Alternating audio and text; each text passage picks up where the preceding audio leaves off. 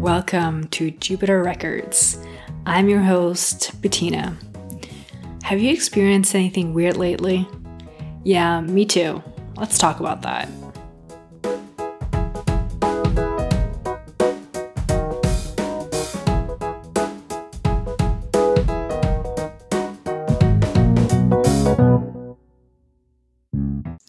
Hello everyone, thank you so much for being here. Today I'd like to talk about divine timing. And some people call it fate. I personally do not, because to me, calling it fate feels like we have a certain path set in stone. And to some degree we do, because we are here to learn certain lessons and grow from it. But if these lessons happen and we choose not to learn from it, that is possible as well because of the law of free will. So there are certain universal laws that we cannot change. They happen no matter what. For example, the law of gravity. Gravity exists. And if we drop something, it's gonna fall. We can't just be like, well, I don't want you to fall, and then it doesn't. So one of these laws that I'd like to mention is the law of pattern. And everything in nature obviously follows a certain pattern. So like seasons, for example. And depending on where you live, you experience them more extremely. But just as nature has seasons, we also have seasons internally. So we go through, sometimes you call them chapters. We go through these chapters in our lives and certain things show up. And sometimes we get a feeling of, this is exactly what I needed right now. And the interesting thing is that, there's the law of pattern, but it also fits together with everything in our lives is a mirror. So whatever we are on the inside is what we reflect, and that is what we view as our reality. So if we are, imbalanced and we are vibrating at a lower frequency, then that is what we attract. Those are the kind of people and situations we attract in our lives. And if we love ourselves, if we understand that everything is happening for us and not to us, then again, that is also what we attract. So most people are used to or know of the law of attraction. And that is obviously a huge law, especially in the manifestation community. But I'd like to just go back to the law of patterns. So there are certain lessons we should learn. And if we don't learn them, then they get repeated until we do. A lot of the times, and I was one of those people as well, where especially relationships, just kept repeating. And it's almost like dating the same person over and over again, but they're just in a different body. And then you ask yourself, what is going on? Why am I only attracting these people? What is wrong with me? All of these questions. And it's obviously good to ask these questions to a certain degree, but we also need to take action, right? And the longer we ignore this pattern, the stronger it gets. It's literally screaming at us that there is something going on, you need to take care of this, right? And once we change our internal world to, more positively, because I don't want to say better, because there really isn't such a thing as good or bad. It's however we view it. So the more positive changes we make, that is what we attract.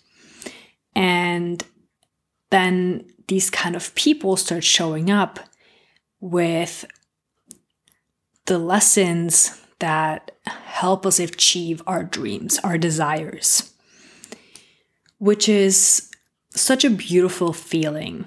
And it definitely ties in together with synchronicity.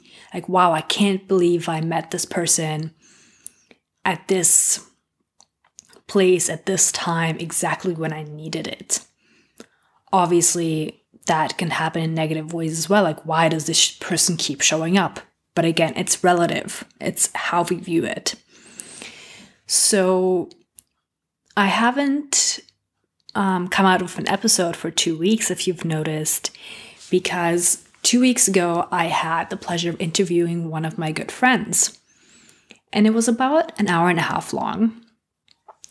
And after the interview, I received a message from my iPad saying that the interview couldn't be saved. Obviously, in the moment, I was pretty upset because there was so much good content in it that I really, really wanted to share with you guys. But, it happened. Can't really do much about it. My friend actually had a really positive response saying, it's okay, we'll do it again another time, and then I'll have even more experiences to share. Which I'm really stoked that he had that outlook. About a week after, I interviewed one of my other friends.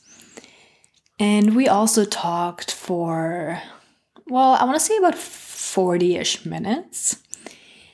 And after the interview was done, again, something happened again, and I did not publish it. So again, in my head, I thought, another week missed. I have to do something here. But I really tried to step back and view it as a third person saying, it is what it is, something better is coming. Then about a week ago, I messaged a girl that I connected with over 2 years ago, or almost 2 years ago. And we never talked too much. We talked about just special water we were both passionate about. And that was usually the topic that we shared. But about a week ago, I reached out to her and we started talking, and she asked me what I've been up to. And I told her that I started this podcast about synchronicity. And she told me that she started writing a book about synchronicity, which in itself was such a synchronistic moment. So I asked her if she'd be keen on joining me and getting interviewed. She was really excited about it. So a few days ago, we made it happen, and we actually ended up talking for 7 hours. I don't think I've ever talked to anyone this long over FaceTime. And about 4-ish hours of that got recorded. Obviously, I wouldn't put you guys through 4 hours, through a 4-hour episode, so I have to edit it still.